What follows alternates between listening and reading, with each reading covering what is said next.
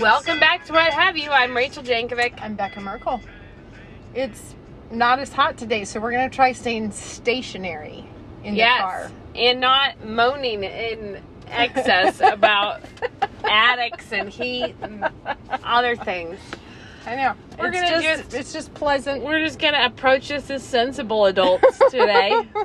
I think my car will be able to handle it today. So Good. So that's good. I have to tell you, Rachel, something so Rachel was out of town last week, so she missed this. Otherwise, I would have been immediately on the horn with you telling me my woes. I'm out of town, but I did have a phone still. But well, it's all right. I don't know. You were out of touch. I wasn't going to call you at the lake for me to tell you my sorrow. Okay, tell me now. So I'm back to the cares of the real world now. I felt like this one was a little bit of an extra spice. So okay, I'm ready. Last week we had an event at our house Friday night. It was an NSA staff event. So it was like 30 people coming for a dinner party, you know. And quite a while ago, for our anniversary, Ben and I decided to order an actual bed. Like we have like the metal frame with box spring and mattress on it, you know. And it's this really beautiful bed that for years I have been like, someday we got to get that. Yeah, okay. And we're like, let's just do that. Let's splash out. So we order this bed. And it's this kind of extended time of like, we'll contact you to set up a time to deliver it. And they're going to bring it in and set it up, you know. And then when they finally get around to contacting us, because this is like weeks later, they're going to bring it on Thursday. I was like, that's not my favorite because we're doing this thing on Friday, so Thursday's going to be busy. And you have to like, you know, empty your bedroom out and lug the mattress out and, you know, the whole thing. Okay. And our bedroom is off the dining room, so that means everything will be in the dining room. So it's like, that's not great. But whatever, it's fine. We'll make it work. It'll be no problem. Well, we get to Thursday, and it was like, oh, whoops. We have to push this to Friday. And I was like, that's really not my favorite. And they said they would be there between 11:30 and 1:30. So I'm like, that's tight, you know, to have the mattress splashed around in the dining room. But, oh well, we'll make it happen. We're going to suck it up. We're going to make it happen. So Ben, like, runs home from work at, you know, mid-morning to, like, drag the bed out and everything so it'll be ready. Well, then he gets a call. It's like, oh, we're running behind. We're going to be there between 4 and 6. I was going to say, nothing is better than if they canceled on you after you drug your whole bed out into the... But between 4 and 6, Rachel, like, we'll try and touch base with you then. Come at 6 and get some treats while you're at it. But then Ben was like, you know, we do have 30 people showing up for dinner. And that's really not a convenient time. So they said, well, we'll try and be as close to 4 as we can. So we're like, this is ridiculous, but okay. So you can't set up the tables or anything because everything is drug out in the dining room.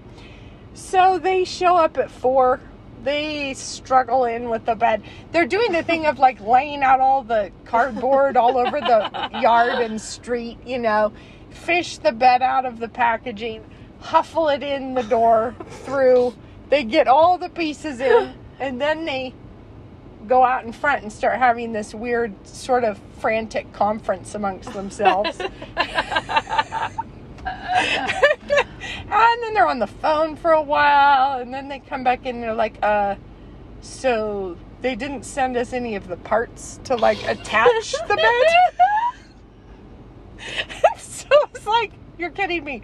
And they said, we'll have to give you a call next week sometime. And so it's like, okay. So then they start to head out, and then they come back and they're like, no, we have to take the bed with us. So they have to pack the whole bed back up, take it out. Oh, no. And this is all unfurling itself between 4:30 and 5:30. Yeah. You know, when perfect. and then we have to shove everything back in our room in this great state of haste. And instead of having a nicely tidy bedroom, it's like we took an egg whisk to our bedroom. So at the end of the dinner party, we kind of go in and we look at the mayhem. And it's like we've already moved the frame out into the back of the truck. So now we just, and then of course it's a long weekend. I still have a mattress on the floor and this horrible pile all over the bedside tables, which are squished up. It's actually perfect. It's a perfect Yeah. in the quest to better your bedroom. That's what happened. It's so bad. So anyway, that happened to me, and I haven't recovered yet. I'm touched. I know. I Have can see not though, given the recovered. timing of this, I can see why you didn't call me to tell me. You didn't also need to get on the phone before your dinner party. Yeah. And Jemima, meanwhile, was actually time-lapsing the setup of the dinner party just from over in the corner. So that was good. She caught these guys coming in, going out, bringing it bed, bringing it back. Mattresses here, mattresses there. It was... That's really... so that happened. And I don't even know when they're going to call. They just sort of said, well, we'll Where get back did in you touch. order this bed It was from? Restoration Hardware. So Yeah. I was really not impressed with their ideas. Restoration Hardware should have tried harder. They should have. They really should have. But Well. That's hilarious. so anyway, we did that. And so, Rach, how are you? I'm well. We were at the lake, which is really great times. There's something... It's really nothing like a North Idaho lake. It's deep in my bones. The smell of the lake, it's the cold, the deep cold. In of the Idaho, lake. even in the hot times, we have cold water in the lake. Yeah. So, it was like we were there for a really hot couple of days. Yeah. So then it petered down in just the 90s, but it was over 100 a couple of days we were there, and even so.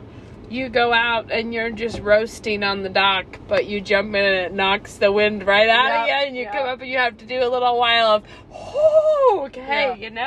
coming back to it, but it was really fun, and it's fun having the kids being older. Yeah. It's a different dynamic. There's a lot less of a... panic attack all the time. Yeah, there's a lot less panicking for me. Yeah. A lot less frantic head counting. I still did a lot of head counting, but not as frantically. Yep. And it was, it was a good time. That's fun. So we thought we should talk today about, I don't know, 101 ways that you can destroy your husband.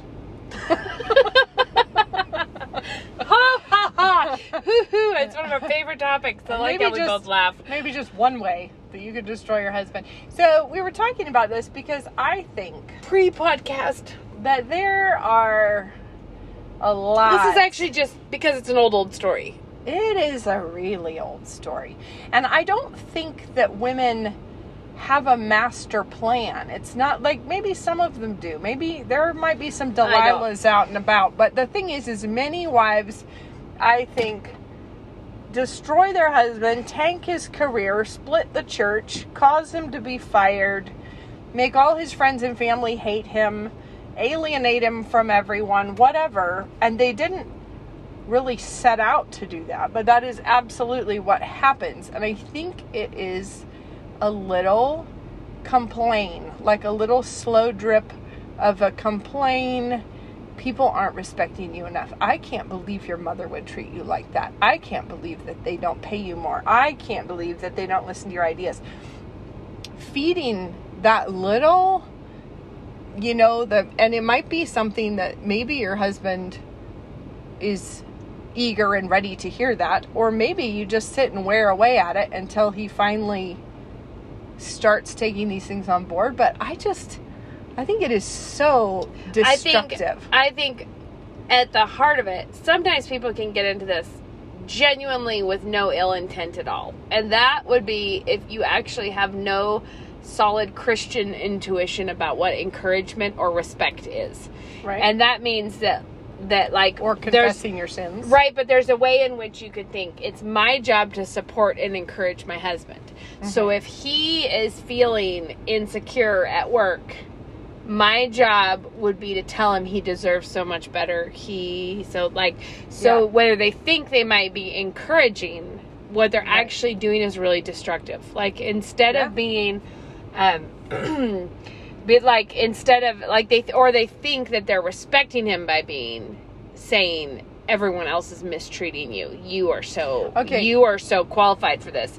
Or you are so good and they are so bad.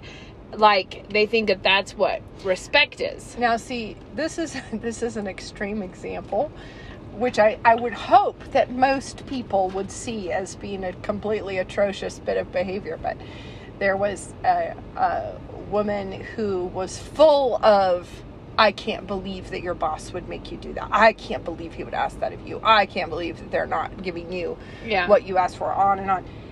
So she, without telling her husband, marched into his boss's office and told him off about how he was treating her husband. Now, I think everyone could see, you did not do your husband a favor with that. Like, if you wanted to make him have a better time at work, to say the least. Like, how can I make things better for my husband at work? That's not the way. That is not the way forward. But although most women probably would have enough of a sense to not march in and give the boss a piece of her mind, the same net result can happen on more of a trickle rather than a outburst. And that is by, at home, just the constant little nagging worm-tongue voice that is telling him that he should be discontent with that. I know you all should be jealous of that other coworker. That he should be upset with his mistreatment. You deserve thus and such, or I can't believe they don't respect you more. Or I can't. And this is the thing. You guys will be shocked to hear me say that I want to talk to you again about why you should be reading your Bible. But this is one of the reasons, and that is that a husband and a wife together, the husband should be the spiritual head of the home, and he should be someone that you can rely on for his spiritual insight. But that does not mean that he doesn't also need to rely on your spiritual strength. Yep. And the idea that you can just hang on his coattails spiritually, and that won't cost him anything, that you are not independently yourself walking with the Lord and being refined in the Word. Because just imagine this circumstance. There's a faithful husband, but whose wife is not disciplined in her own spiritual life. And she is relying entirely on his spiritual strength or insight or his, clarity. And so for most of the time, if she comes along and just affirms what he said, that's not a real massive danger if he's being godly. Yeah. Right? Like, if he's not struggling spiritually, then her just coming along behind and saying, right, you are, that's right, let's do that, then that's not a huge hazard.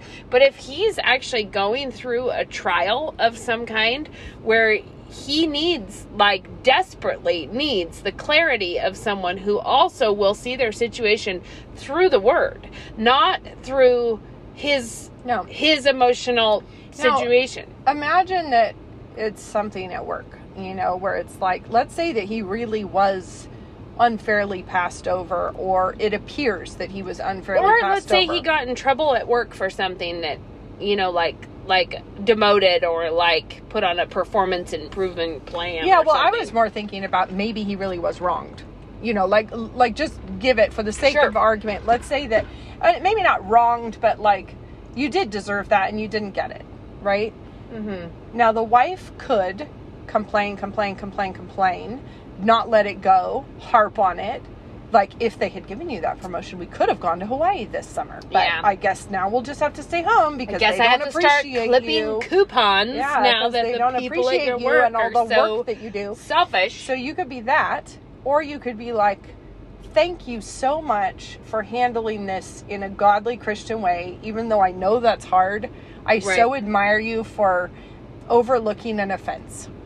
Like, and that could be just exactly what he needs. And what that is actual respect. Right. And it's also respect that lines up with God's Word. It's respect that's saying, like, and that's what I was trying to say, is say your husband's actually struggling with something because it actually is hard. Yeah. Like, if there was something like this that would be a blow to his confidence or his pride or his perception of how valued he was at the company, and there's a million different ways that this kind of thing can happen, that what your husband needs at that time is a woman who is entirely anchored in God's word, in the way that you can support him in a way that actually does support him, not in a way that additionally brings him down, and that additionally, even if your job, like, one of the most respectful things that a wife can do is not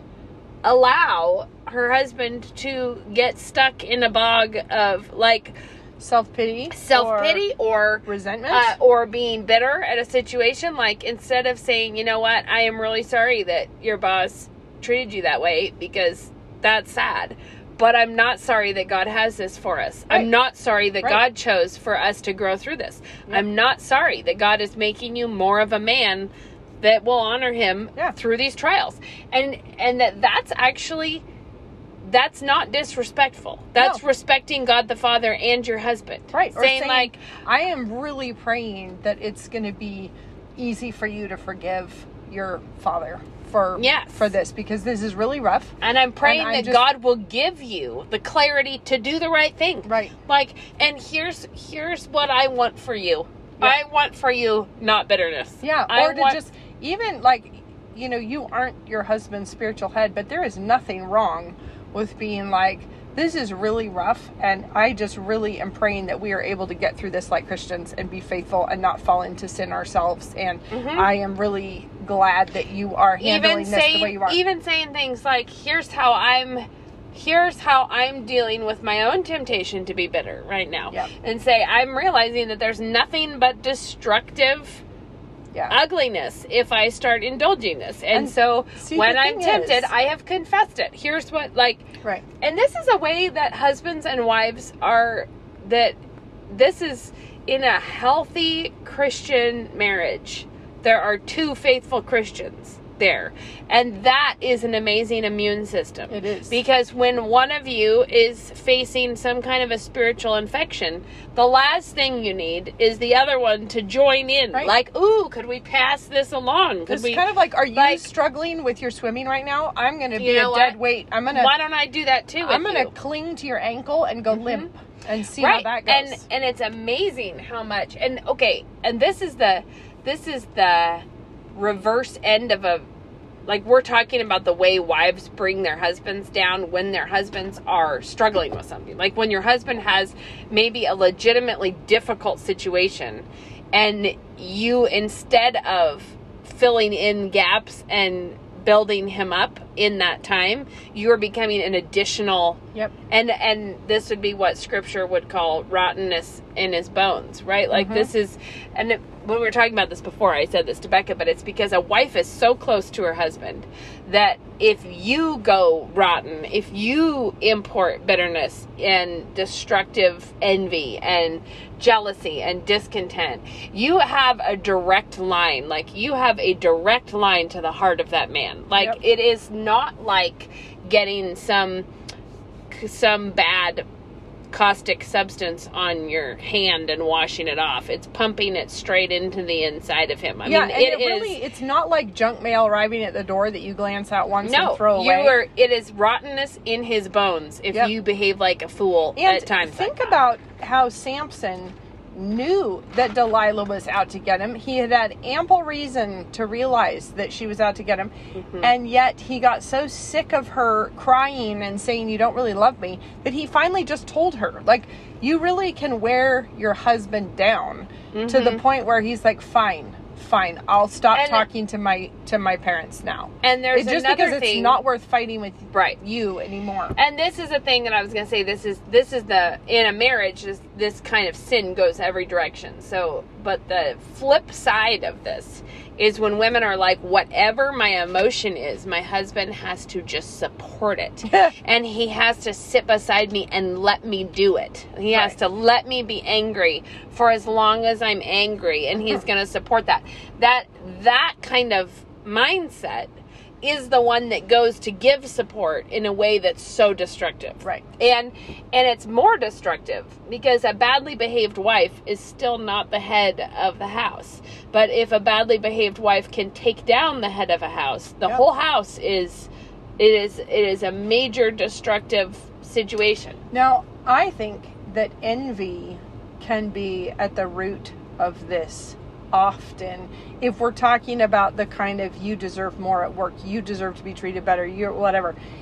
I think, there's probably mixed in with it is wanting to see your husband treated well and respected, but often it can be that sidelong glance that you're looking at the vacations other people take, the houses other people have, the clothing that other people are sporting, the lifestyle that they seem to be leading, and you want that, so you're trying to kind of like needle your husband to angle for that at work or whatever. And it really can be driven not by a genuine, like, I think they really are wronging you, but it's just that kind of like that little discontented voice at home. Why can't you ask for more? Why can't you get a raise? Why do you think that they won't let you? Another element is if your husband has a weakness if he's insecure, and when I say this, I actually mean just a human insecurity or weakness. I don't mean it like crisis level. No, I'm not. Yeah, I'm not trying to say like imagine this impossibility that your husband may have a weakness. I just mean, of course, he has a weakness. Everybody has something like this. But there is a temptation, which is that if he is not feeling important enough at work, this may be a very bad little economy you have going anyways, where he is maybe inflating the stories of how he's being super valuable at work and how he's the smartest one in the room, hands down, and it was clear and everyone knew it. And without him, the company couldn't have lived. And the boss never had a good idea. He just steals his. He can pass on little tidbits to you that can that for him to feel more secure at home, because he can portray something one way without including all of the information. And then his wife can be thinking she's just being super loyal. Like when you said that part about the wife going in to ream the boss about it, I would be willing, I don't know that story, but I would be willing to bet that large amounts of the wife's intelligence on the situation were not accurate, right? Like that she was also outing her husband, not only as having a fiend of a wife at home, but as not having been telling the whole truth at home. Right. And the other thing is the one side of the story seems right until you hear the other. That doesn't magically go away just because it's your husband. And yes, you should be able to trust your husband, and hopefully he's telling you the truth and all that, but he's not omnipotent and omnipresent, and he doesn't actually know everything and all the ingredients. So you need to not just throw yourself in to the injustice of it all when you actually don't know what the other side is. But what your description there reminds me of that line in That Hideous Strength where Mark comes home and is talking about all the great things that are going to happen at this new thing or whatever, and both of them are insecure, and Lewis describes it as something like, and so all evening the male bird displayed his plumage and the female showed more interest than she felt, or something. Totally. Like there is the desire for a husband to fluff up his feathers because at he home. wants his wife to be proud of him, and the reality is if I could pull back, I'm like, I don't know how to describe this, because of course nobody really knows us in our own marriages. But if you could pull back the veil on what percentage of the pie, when Luke and I are talking seriously about things that concern us in our life and what's going on in different things that we're dealing with, what percentage of the time are we actually just saying, I understand how you feel, I'm so sorry that it's like that, this is so, that is like a tiny fraction of the amount of what we're actually talking about. A huge amount of the time, if we were dealing with any particular conflict or a hard something, whatever, a huge amount of what we do for each other is provide alternative like what else could have been happening in this, and sort of like that does, you know, the kind of thing that would be like, that is a weird insult, but I bet it wasn't about you anyways. I bet it was about, you know, like where you can talk about something from a different perspective and say, I imagine this could be happening there. And that what we don't do is just team up with each other against somebody else. We don't do that. We try to provide the 3-dimensional, you know, like you have 2 eyes seeing from different perspectives so that you can see 3-dimensionally. And the additional dimension of a spouse who can see things from a different angle also and sees you from outside of yourself, like enough to say, you know what I think is happening? I think that you didn't realize how you came off there. Right. You know, like, I think that you didn't mean it that way, but it did seem like or you even if did it's this. Just a straight, hard providence, you know, just something really difficult. You don't have to pretend it isn't, but you could really just say, you know, like, I am just praying that we will be faithful in this difficult thing, and that we can trust that God will bless that. And we might not see it right now, but I think we need to have faith in God that He's going to bring good about if we are, you know, if we do our duty right now, and if we stick it out right now. No, like, I have confidence in God that later we will see why this happened. Yeah. Or we'll see the fruit of this faithfulness.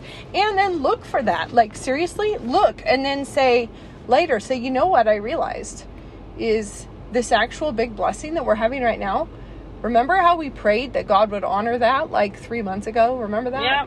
You know, like, just looking for ways to point out God's faithfulness and point out the duty for us to be faithful at the same time. And don't, especially like if your husband is already struggling with a sinful attitude, I mean, don't be the little bellows, the little, like, let's see if we can get this thing to really take off. Like, so far, this root of bitterness has not defiled as many as we could maybe get it up to. We could get it all over. Maybe we could make this even more and the pronounced. Thing is, you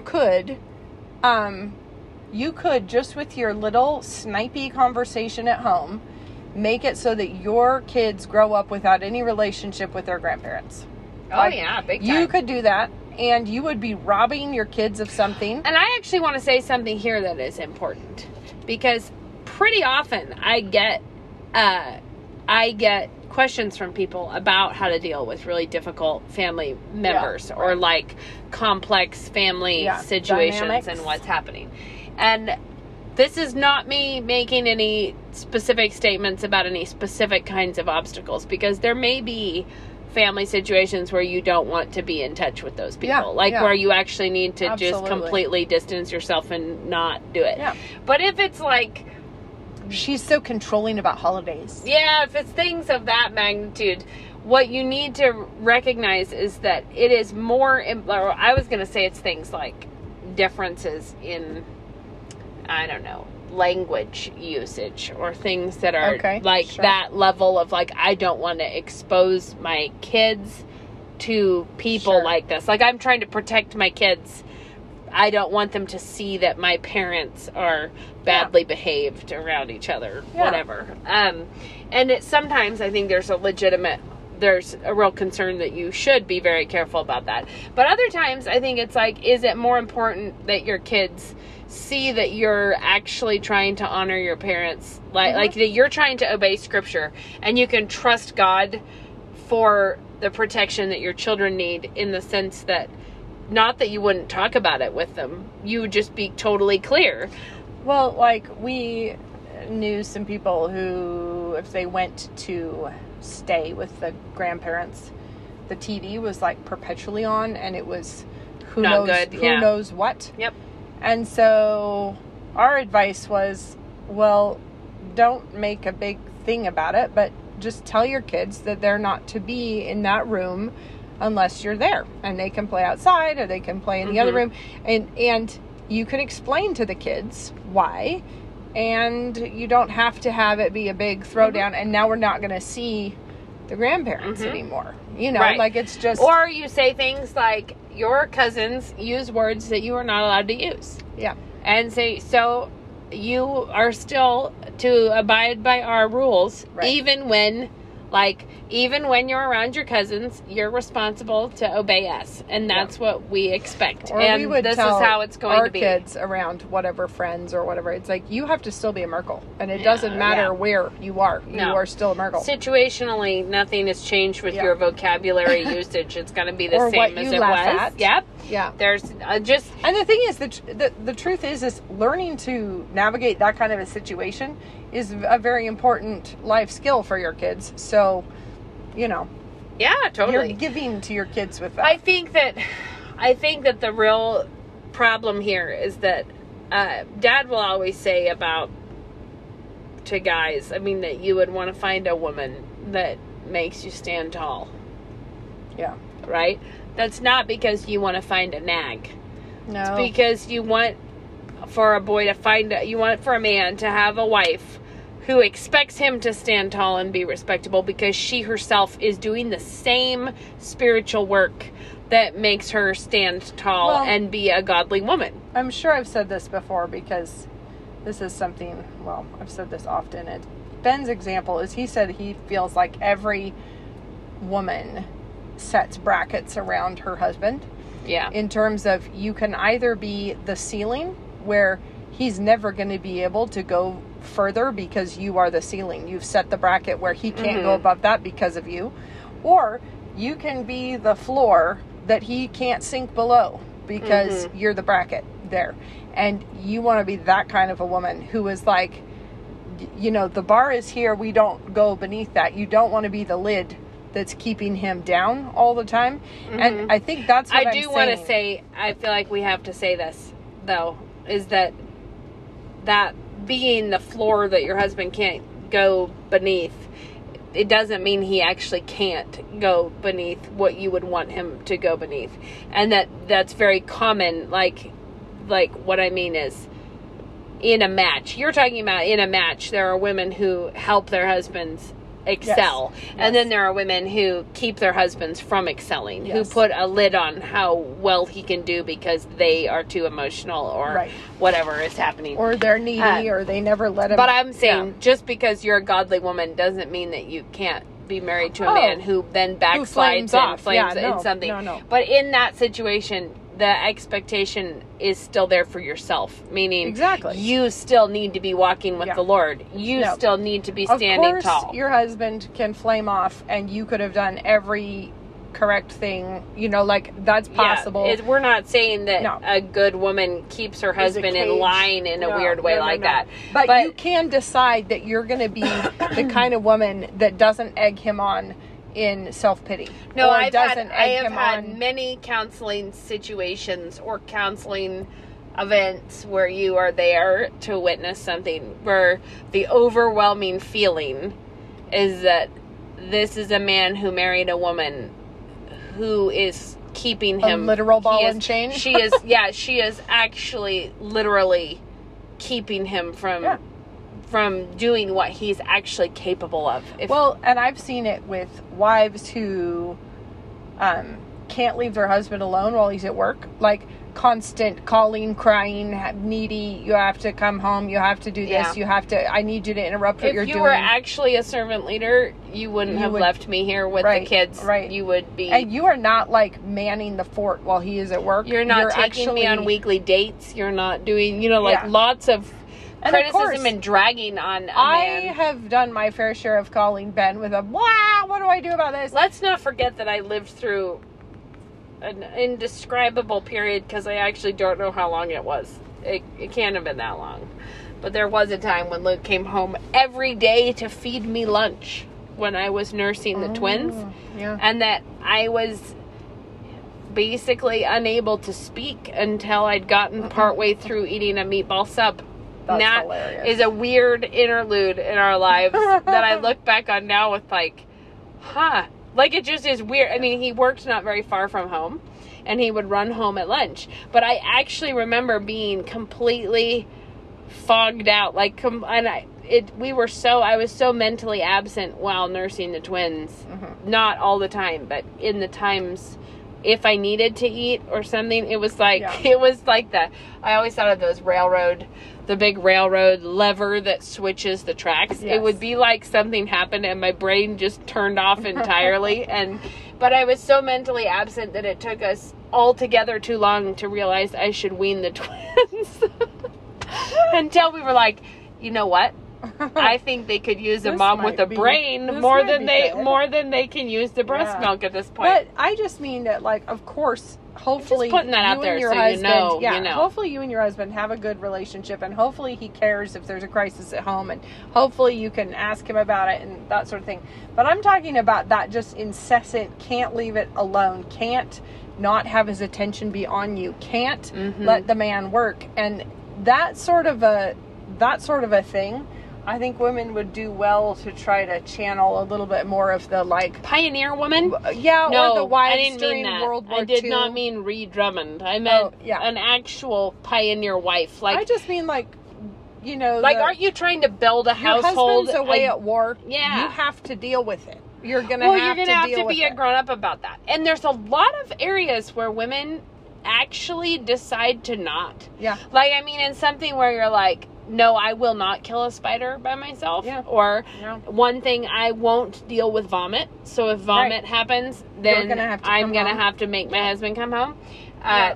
I will not do, whatever obstacles you have in front of you that you're like, this is a thing that I won't do. Yeah.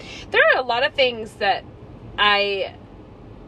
sometimes you just think, you know what? In fact, Luke was on a trip recently in our whole garbage situation.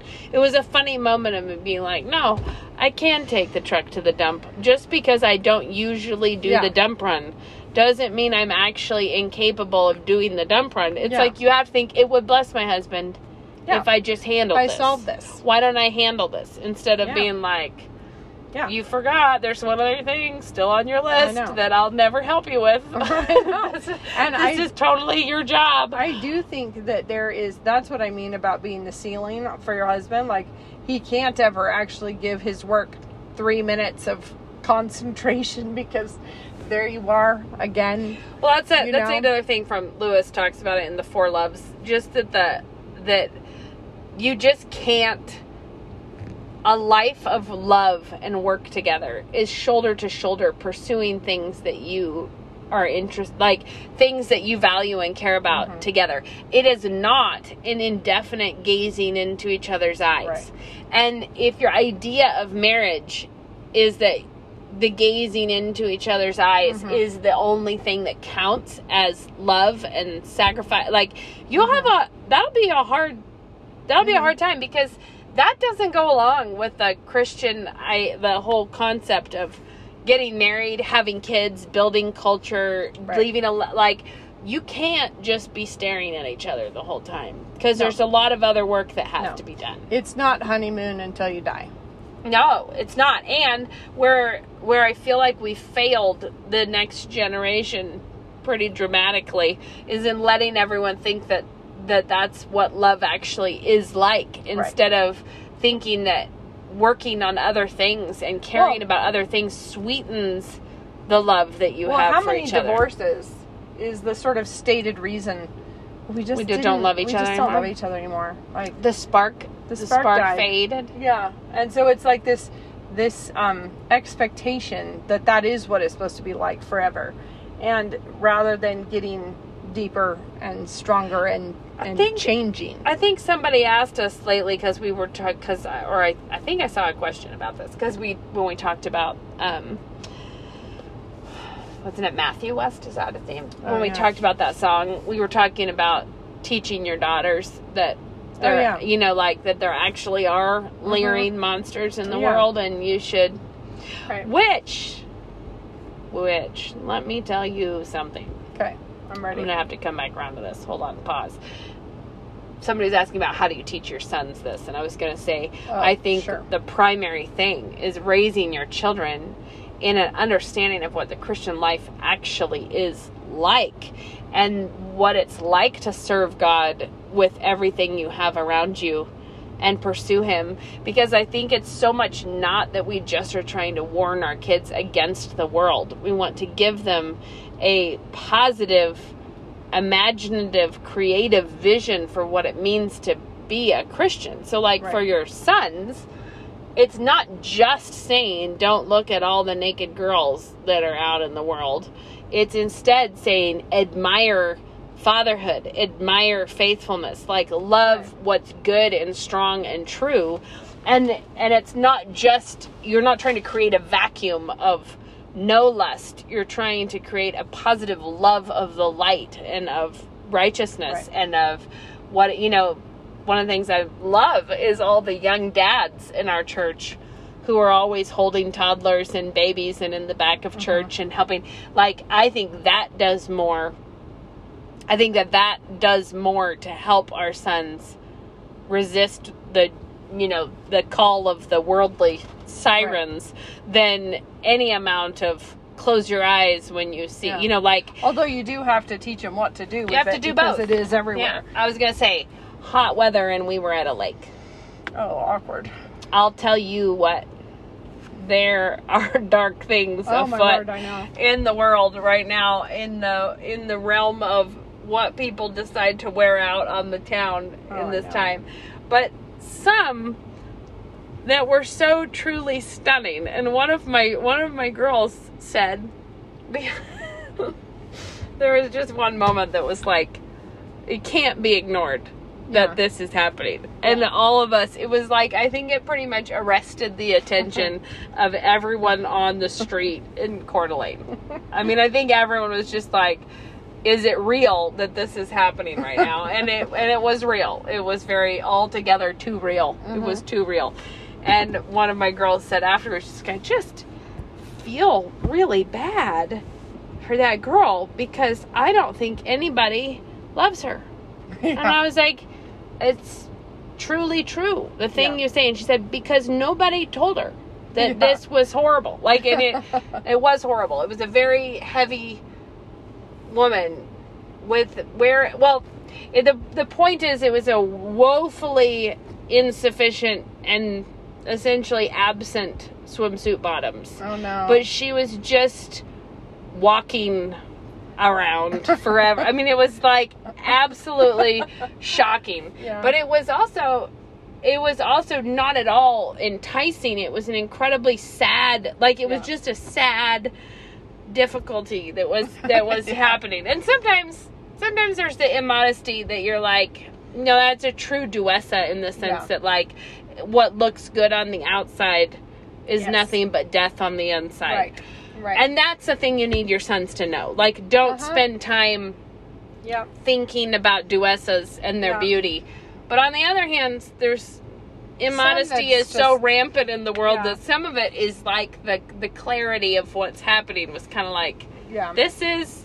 But I do think it's important to, like, the flee youthful lusts is you have to flee. You can't just casually be in the middle of it and just have but also don't flee it in a way that makes a really big to-do about the fact that there will be that in the world all the time, and that you need to love what you need more than the ability to slap your hand over your eyes is the ability to love what's actually true and good and beautiful. Yeah, but without deciding, I'm not. No, bothered. I don't mean that, but I think what I'm trying to say is that mothers raising, and I only have a 13-year-old son, so we have not done the whole teen years.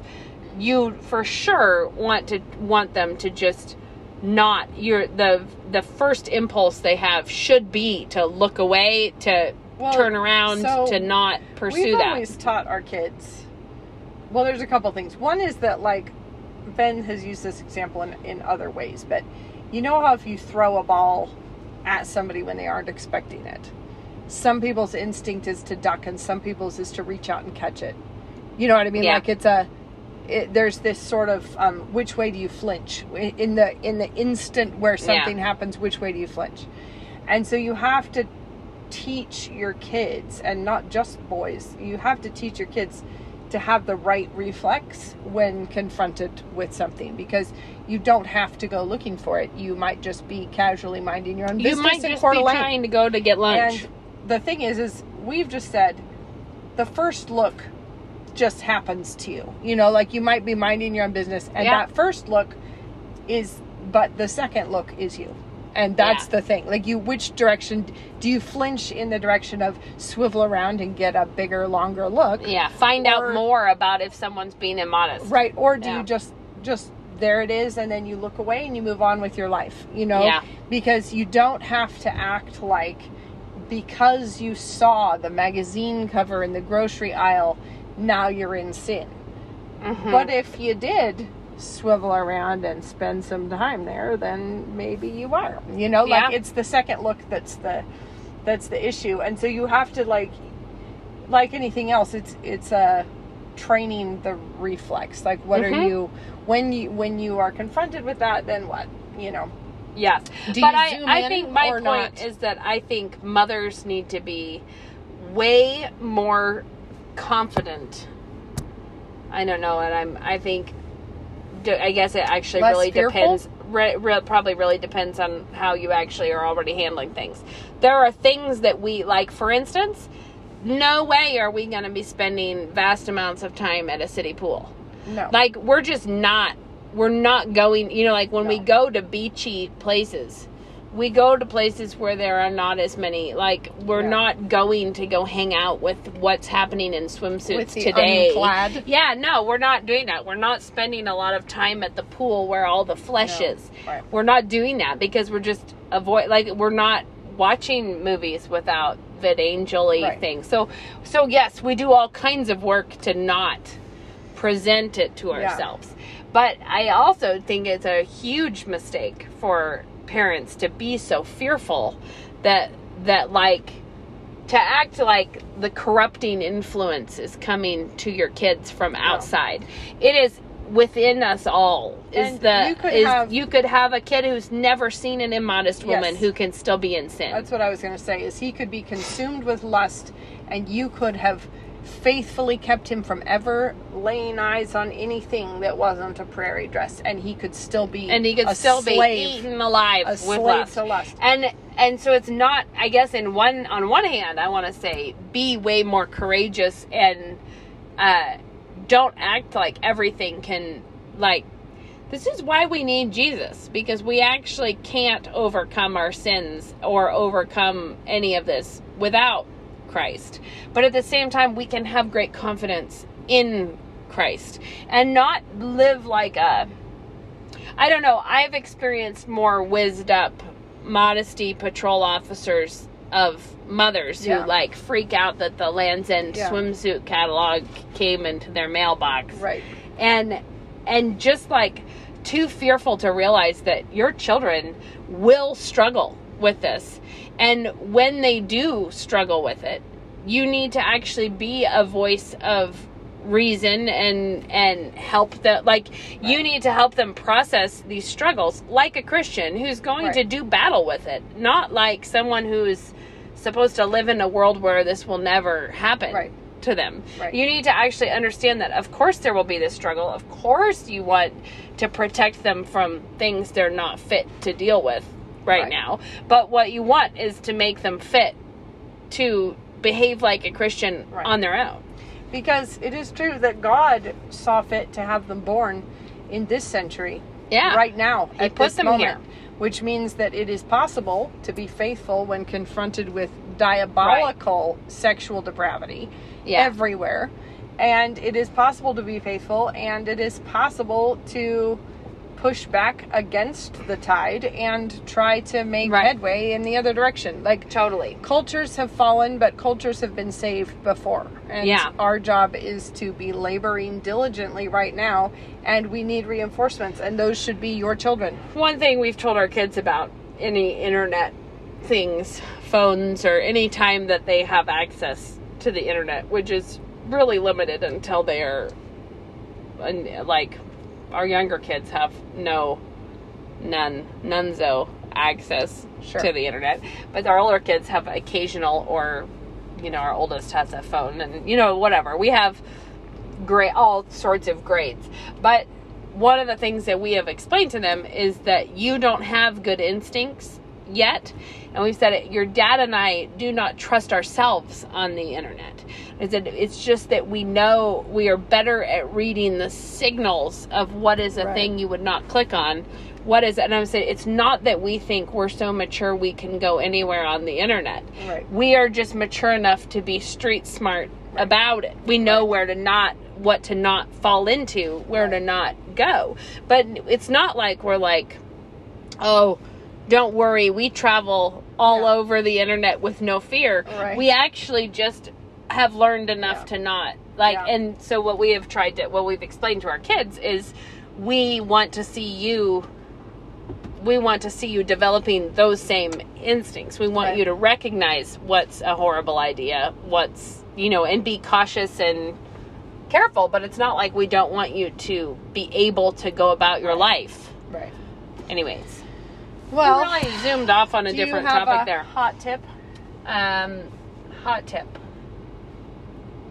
I feel like I should have a hot tip. Me too, but I don't. I feel like surely I've come up with one in my life somewhere recently, but I've been on vacation. Sadly, nay. Perhaps not coming up with anything. Yeah. So I guess in the end, don't be a wormtongue wife.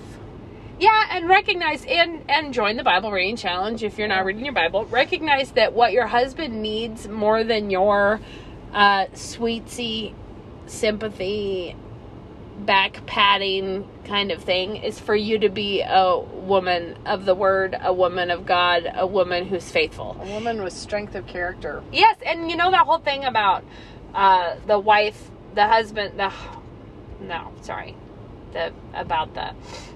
who can find a virtuous wife. It's the heart of her husband safely trusts in her.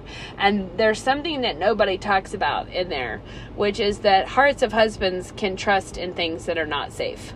Oh, yeah. And that it's not saying, oh, he can, I mean, like when it says it's safely trust in her, it should mean that if your husband is trusting in you, that is no indication that you're safe. Right. Like, and that you need to realize the only thing that makes you a safe place for him to trust is that you're faithful to God. Yep. And if you're not, if you're just like, oh, you can trust me and I will say whatever comes to my mind when you tell me something else, that's not, he's trusting in you, but not safely. Absolutely. So don't be that person. Don't do it. Don't worm tongue. Yeah. All right. What a great tip we came up with. Yeah. We're all there.